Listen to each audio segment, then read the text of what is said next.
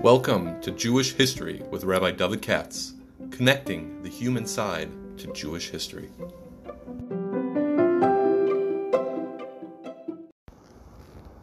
For sponsorship opportunities or to support this podcast, please visit our donate page at www.support.rabbidavidkatz.com. Hi, it's Thursday morning. Before I do any college, let me see if I can do the Parsha this week. The Haftorah. I'll be honest with you, I just thought about it and I saw it's Parshas Parah, but meanwhile, I'm more interested in doing the regular Parsha of Kisisa because it has something that I can say. Maybe if I have opportunity later, possibly I'll do one of Parshas Parah. But this is being sponsored by the Obersteins, by Sruli Oberstein, actually, in honor of his father's birthday. Rabbi Chana Oberstein, his birthday is today. So that's happy birthday, number one. And he's one of my listeners and friends and gadflies and so forth. And historians, anything you want to know about the Oberstein family, he'll tell you, and the Siegels. And I'm happy to do this. And let me get down to business now because I have school coming up later. And I'll get right to the point, which is that we all know, I think you know, even though it's going to be Parshas Parah, but I believe everybody listening to this knows that the usual Haftorah is the one about Eliyahu Novi and the confrontation at Mount Carmel, Har Carmel, with the 400 priests of the Baal, right? So I think you know, this is taken during the time of Achov. It's in the 18th chapter of Melachim Aleph, and it's taking place in the time of Achov, who was the wicked king, and who stamped out Yiddishkeit the best he could. At least that's the way it's told, although it's actually more complicated than that, as I spoke about in the past. But at this point, Achov, set a Baal and Asher everywhere in Jezebel, and they killed out the Frum, they killed out the prophets, except those that were hidden by Ovadia. I'm pretty sure you know what I'm talking about. So it was a reign of terror on the Frum, and idolatry was riding high, and the Jewish people went along with it, and clearly, as I've made the case before, it was a very powerful syncretism, in which they believe in God, sort of, but they also believe in an idol. You'll tell me that's inconsistent. If one believes in God, the definition of it means you do not believe in an idol. I understand from a philosophical, intellectual point what you're talking about, but people are people, and they don't give a hoot for philosophy. The Hamonam, and even beyond that, even the elite sometimes, they have, multiply conflicting belief systems. I think we all have that to some degree. Not with Avodah Zarah, I hope, but, with other things over there, think up politically. I know Rabbi Oberstein has his conflicted political opinions on different aspects, especially regarding to Israel. And so, it's part of life. Now, here's the point, which interests me. Now, I'm saying this under the influence of the fact that this coming Moshe Shabbos, Saturday night, I'm resuming my lecture series, I hope, at Shomrei. I have 2 more to go, and we'll get them done. And I'll be talking about American Jews and their Judaism in the 90s, which means you're talking about the direction of Orthodox Judaism and other Judaisms in the United States in the late 20th century. And indeed, in our lifetime, Orthodoxy has taken, as by historical necessity, had to take a certain direction, a kind of exclusive and radical direction. To put it and then I'll show you how it applies with Eliyahu Novi. In my opinion, if you go back long ago, let's say I'm using Baltimore because that's where I come from. That's the experience, but it's the same thing in New York and Chicago and elsewhere. If you were talking about Orthodox shuls 100 years ago, there were lots of them, but many of the people there were not really Shomer Shabbos and that sort of thing. They had stores open on Saturday or this, that, and the other, and they did keep kosher. They didn't keep kosher. This kind of kosher, that kind of kosher. As for Taras Mishpacha, forget about it. That's the way it was, but it's still an Orthodox shul. They had a separate seating at that time, and the Orthodox rabbi, and the prayers, and all the rest of it. So, and I remember those shuls from my youth, as I say, and I'm not that old. Now, in those shuls of yesteryear, if the rabbi would try to push, I know what I'm talking about. If the rabbi would try to push things too far to the right, the Balabatim would protest. So if they would say, for example, I'm just making something up. In order to get in the league, you have to be a Shomer Shabbos or something like that. He'd get fired. All hell would break loose. If you try to, say that, I don't know, women should cover their hair, something like that. There are limits beyond which you couldn't go. And plenty of rabbis were fired, by the way. And what that means is that even though theoretically, as I've made the case here many times, the ideal Jewish community is one that has the right, left, and middle in it. The Hasidim on the right, and I mean the word Hasidim in the old sense. In other words, the Frumis on the right, who really care, and Medakdek. Those on the left, who are the opposite of that. And the middle is floating, hopefully be more influenced by the right wing than the left wing, but they'll never be the right wing. So that's the Ketoris model, and that's the Arba Minim, the Lulav Esser, Gadalas and Rovas model. And I pointed out in the past in Mesilas Yesharim and elsewhere that this is actually considered in the old Judaism an ideal. Not that everybody's from, but that the shul and the community includes people that are more observant, people that are less observant, and so forth. But this is dependent on a certain hierarchical set of relationships, which is not what it tells you in the old Sfarim. It took it for granted. And that is that everyone agrees that the right way to be is, more to the right. It's just that me, myself, and I don't do this. So it could be, for example, that was the type of Jew, and there were plenty like this, that I recognized that I should not have my store open on Shabbos. And it's a bummer. But listen, it's America. Got to make a living. Most of my customers come Friday night, whatever. Whatever the arguments are. Therefore, I have to do it. I'm not saying I'm right. And I myself knew plenty of people like this who sent their kids to day schools and yeshivas. And I don't even know if the children, certainly grandchildren, don't know. That the grandparents had businesses open on Shabbos, all the rest of it. But the kids are in Lakewood. I'm not exaggerating. You understand? And that's because they understood that circumstances were such that they're in a situation that they feel they have to violate this mitzvah or that mitzvah, but it's not an ideal. Okay? Now, that's okay with me, but what happened in America and what happens generally in the modern times is that what is considered b'diavad soon moves to l'chatchila. That, I don't want to be criticized for keeping my store open on Shabbos. And I don't want my wife to be criticized for, buying meat here or there. And I don't want anybody criticized. In other words, we're doing the right thing. Maybe we're not perfect. We're perfectly legitimate. This was a problem in the synagogues in America of old. And very often, the shul was composed mostly of those type of people. The Shomer Shabbos from element was a minority. And the ones who ran the show, who were the president, the chairman of the board of directors, and the people who called the shots, were not from. And therefore, their biggest fear is the rabbi should push things too much to the right. I'm serious, I was really afraid. So then, the necessary set of hierarchical relationships was not in place, and the result was a perversion of orthodoxy, which is why the type of shuls that I'm talking about, which were everywhere 100 years ago, 80 years ago, 70 years ago, basically no longer exist. They've all gone out of business for a whole bunch of reasons that I hope to talk about on Saturday night. They don't exist. I always say, and I'm sure I've said on the podcast before, that me, myself, and I living in Baltimore, when I was a kid, I can think of 30 or 40 shuls that used to exist that no longer do because they were of the type that I just described. On the other hand, I can think of 30 or 40 shuls that have popped up brand new ever since the 70s or the 80s and are still popping up as we speak. But they're a different type of Orthodox shul. Okay? Some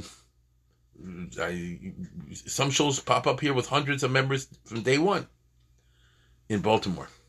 Now, I'm not saying Baltimore is the same as everywhere else, but I'm just giving an example. So, what happened, therefore, in the course of the 20th century, and in some places, a little bit in the 19th century, but very little, was that sort of organically, without articulating it, the Orthodox had to take a radical position. And that was, instead of the open tent, and we want everybody in, and everybody should be part of this, which is a Klal Yisrael type attitude. And we want to help every Jew, and the idea goes like this. You will help 100%. You will help 80%. And you will help 20 or 15%. You know, a little more Yiddishkeit. This person will be in the Chevra Shas, and that guy will just attend services once in a while. Come Rosh Hashanah Yom Kippur, as they used to say. Come in the holidays, and that's good too, because every little bit you can give is good. That is indeed the old model, but it didn't work when the hierarchical set of relationships broke down. Then what happened was that the Orthodox shows it out, stating it, basically adopted a policy in which this show is only for the frum. Now, we're not going to kick anybody out, but you're not going to become a member if you're a Mechal Shabbos. Okay? Unless there's one or two of you, but if there's more than that, you shouldn't have any influence. Again, you're welcome to come and daven, but they won't. Generally speaking, they'll feel very uncomfortable. And so that whole element of the non-observant Orthodox, at least in my observation, has really shrunk to almost nothing, whereas once upon a time was the majority. And that's because the frum, it's through a sociological process in the course of the 20th century and now in the 21st century, had to say that we are reorganizing Orthodox Judaism to it's only for the really frum, meaning at least those who are Shomer Shabbos, as we say today. Shabbos, Kashrus, Taras, Mishpacha. Beyond that, we can negotiate, but, those three. And if you don't subscribe to those, and you have an intention to, push against those, we don't want you. Go to Reform, go to Conservative, go wherever you want. Don't come to my show. Now, it's actually a very un-Jewish attitude, but it would make perfect sense in terms of the sociology of the 20th century. Why am I saying all this? This is what happened to Eliyahu Novi. It's very interesting. He is clearly a radical, and he says something that you won't find anybody else saying in the whole Tanakh. And that is, he speaks to the Jewish people famously, as I think we know. He gathers them all together at Har Carmel. Achav is there, the Nevi Abal are there, the whole Klal Yisrael is there. And he says, Ad Mosai Yasem Poskim Al Shtei Asipim, Im Abal Wilhim Tavodoso, Ve'am Shem Wilhim Tavodoso. How long are you going to dance at two weddings? How long are you going to keep your feet on two different roads? Poskim Al Shtei Asipim. To me, it means, how long are you going to have 1 foot, let's say I'm living in Baltimore. How far are you going to have 1 foot heading north to New York, and the second foot heading west to L.A.? I mean, where are you going? Are you going to New York or are you going to L.A.? You can't go both. You'll tear yourself apart. Physically, you can't do it. So you got to make a choice. And make the doggone choice. I don't care what it is. Im habal hu Elohim tavodoso. If you really believe in Baal, go for it. Which is pretty shocking. How can a frum Jew, let alone a Navi, say, if you believe in Baal, go for it? But Elio is a radical. And he says that we have no choice but to get rid of the syncretism by saying that Judaism is only going to include those people who are not at the Baal. Okay? We'll lose a lot of people. It's necessary. Because then at least we'll have the hardcore. And we can build up with them. Now this is so shocking that the Targum Yonasan, I'm sure I said in the past, which is, in the old days, when they read the Haftorah, so that's in Hebrew, and then they have the Targum, which is read out loud to the people in the shul, who are of the type that I said before. They're not of the modern type from the 20th century in which radical choices are made. And, either you're Orthodox or you're not Orthodox. If you want to be one of these traditional type guys that drives on Shabbos, all the rest of it, basically we don't want you in our shul. Now, they don't, well, no one will ever say that, and nobody's ever going to kick anybody out. But the clear cultural message is, if you want to drive this shul, if you want to be Mechal Shabbos, all the rest of it, this ain't the place for you. You see? This ain't the place for you. Certainly not in any numbers. Because once you get large numbers of these people, then they push for their direction. I'm sure I told you a story I'm sure I've said it more than once, that I had a guy I met at a conference in a certain university. I sat next to him for lunch, and he was a big philosophy professor, I believe, in some Ivy League university. I don't want to get too specific. And we were talking and so forth. Clearly he was like, from or from-ish or something like that. And even though he was a philosophy professor, and it just so happens that week I happened to see online in the foreword that he had written a article called "How the Conservative Movement Left Me," because he was from a conservative family, and he says I'm from a conservative family, but it was a bummer because we were the only family that kept anything. We wanted to keep the mitzvahs, and nobody else did, and we looked weird. And finally, I went, I think even my advisor said go for a year to Israel to an Orthodox yeshiva and something like that. And so when he grew up and got married, they decided to go to some very modern Orthodox shul in Manhattan. Okay. And what he said was the conservative movement never did anything for people like me, the ones who want to keep mitzvahs. Instead, they did for the feminists, for the women rabbis, things like that, but not for the people like me, so they lost me. And my wife did the same thing. We're not crazy about separate seating. It's a price we're willing to pay so that we can have Shabbos and our kids can have people to play with and so on and so forth. That was the long and the short of it, as I recall. And a week later, the head of the conservative was a lady rabbi, wrote in and said, how can you say that? I'm shocked. You come from a conservative family, from, the inner circles. And, because his grandfather had been a conservative rabbi, his uncle was a conservative rabbi and so forth. And how can you say the feminist is like garnished? That's a major step forward for conservative Judaism. It's not a minor business. And I can't believe that you have gender separation. You're sitting in a mechitza, and you're satisfied with that. I mean, how does that work?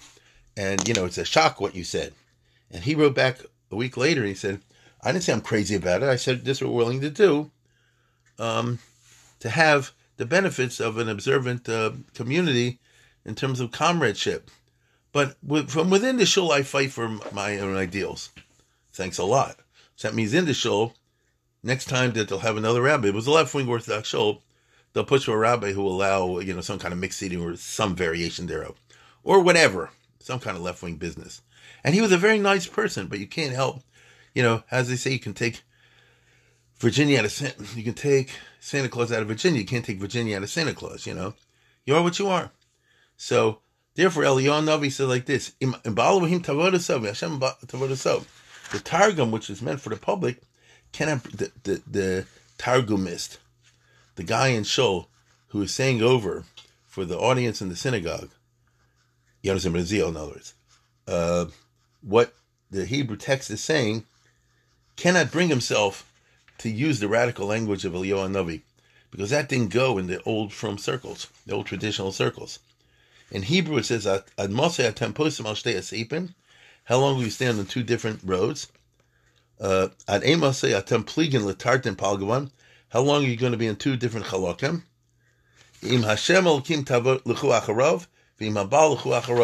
Which he translates it, Halo Hashem hu Elohim. Hashem is the real God. Plochu kadamai, serve him b'chodoi alone. Why are you going after Baal, which is stupid? Well, that's not a translation. Translation was, if it's Hashem, go for that. If it's a Baal, go for that. But you see, the Targumists couldn't do it. It's a very interesting historical phenomenon, because it went so much against the grain of the old traditions, which is we want everybody to have a little bit of Judaism. And like I said before, if we give you 3 or 4%, that's also good. But we found, or Eliyahu found, that that's counterproductive. Because as long as the people, can also do the Baal, that'll be the predominant element. The Judaism will be a small element, and it will end up that the Baal stuff will influence the Hashem stuff instead of the other way around. And therefore, he said, well, you have to make two communities. Those Hashem Elohim Tavodo So, step to my right. In Mabal L'chu Acharav, then step to the left. And unfortunately, the Klal Yisrael has to divide along these lines. You give up your unity, that's true, but it's necessary to save the rest. You see? So you have over here a most unusual example of religious radicalism, But we who live in the 20th and 21st century can understand this because we've seen it. Theoretically, everybody would agree to what the following. There should be a big shul. It should have a lot of Jews, frum and not frum. The shul should be run by the frum. The non-frum should come and participate in the services to the degree that they wish, and not try to influence, the course and the policy of the shul. You know what I'm saying? The policy of the shul. You're more than welcome, and please come to the Kiddush and the Shalashudas, all the rest of it. Please come if you want to brotherhood activities and all the rest of it, no problem whatsoever. Please come whenever you're able to, whenever you feel like it. Please come for Shachris Mincha Ma'ariv any time of the week. And please sell your chametz, and so forth and so on. But don't try to say, that the shul should not talk about Taras Mishpacha, you see? Or the shul should not advocate against driving on Shabbos. If you drive, you drive. Okay, in other words, that's your personal choice. Whatever the situation is. But don't say that we cannot criticize that. You understand? Or anything along the lines that violates the Torah. Whether it's in, gender issues, whether this issue, that, whatever it is. The shul, or the community, whatever, should stand for what it stands for Torah values. And everybody should be, and everybody should be, but now it doesn't work like that. Like I said before, not in the United States of America, and not in England, not in other places now. If I become a dues-paying member, I want to say, and just like you push for your ideals, I push for my ideals. So then, a house divided against itself cannot stand, as Abraham Lincoln said. And then you have the problems of the 20th and 21st century, which is a subject our honoree Rabbi Oberstein knows a lot about. And there's a problem. Now, what happened in the end? It's interesting. Eliyahu Navi makes a dramatic presentation, and he says, go for Hashem or go for the Baal. Because he does a miracle with the fire coming down and consuming the sacrifice, so all the Baal worshippers drop their thing, and they say, Hashem Elokim. We sign up on the Frum team.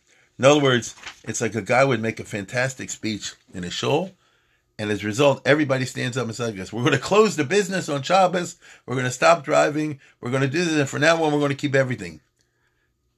That would be a fantastic speaker who did that, but it wouldn't stand, it wouldn't last. Nothing permanent lasts from a speech. You get it? The way Orthodox Judaism, from Judaism built in America, not from a speeches, however eloquent. It's from schools. It's from chinuch, from things like that, and all kind of other frameworks, camps, and who knows what, youth groups. And not from a speech. So in other words, one big miracle is not going to do the trick, even though it certainly worked for a minute. The Haftorah ends in the middle of the story, because that's how Haftorahs go sometimes, which is, they want to end on a good note. And sometimes, I think they'll even find the last pasuk, so bad that they'll just add on to it, append to it, another pasuk, from another parsha. Now, it's out of order. So in our case, this particular chapter actually goes 46 psukim, but the Haftarah ends in pasuk 39. Vayar kolam vayipol pneim vayom Hashem Elokim Hashem Elokim. So temporarily, Eliyahu won. If you know how the rest of the story goes, later on he perceives that it was just temporary, and that really all those people who said, closing the store on Shabbos, we're not going to worship Baal anymore, all the rest of it, that was like a temporary emotional reaction, but it wasn't a long-term decision. Anybody in the Kira business, and I'm not, but I know there are people listening here, among others who are in the Kira business, will tell you, a one-time flash-in-the-pan business is fine, but it doesn't last. You need, as we would say today, field work. You understand? You have to be makar of people. You have to get to know them. You have to have them come to different activities. You have to discuss at great length different things with them. And even after they make a decision necessarily to change their lifestyle, they'll still have backsliding and questions and things like this. And that's normal. That's part of the way it goes. And, over the whole pattern, you hope that the observance will kick in. Hashem Elokim Hashem Elokim that happened at that time while it was triumphant for a moment, was not triumphant in the long run, which is why Eliyahu Navi gets depressed and runs away to Har Sinai and has a whole bunch of separate adventures. But you do see here, at least to me, this week, in this famous story in the Tanakh, which is the Haftorah Parshas Ki Sisa every year, you see the first example that I can think of anyway of a religious radicalism of the type which says that, those who can't toe the line, get out of here. Hashem Elokim, Tavot L'chu Acharav. Him Abal, L'chu Acharav. But don't have this business where you do both Hashem Elokim and Baal. That I don't want. And don't take the attitude, hey, at least they keep something, at least they keep half of Shabbos, at least they come to Shul, at least, one of their children married Jew, that whole at least business. Eliyahu wasn't having any of that, and that's the name of his character. Anyway, once again, I wish a happy birthday to Rabbi Oberstein, and we thank Rolly and the family for sponsoring. And as for Parshas Parah Haftorah, I'll see if I find somebody. We'll talk about that later, maybe.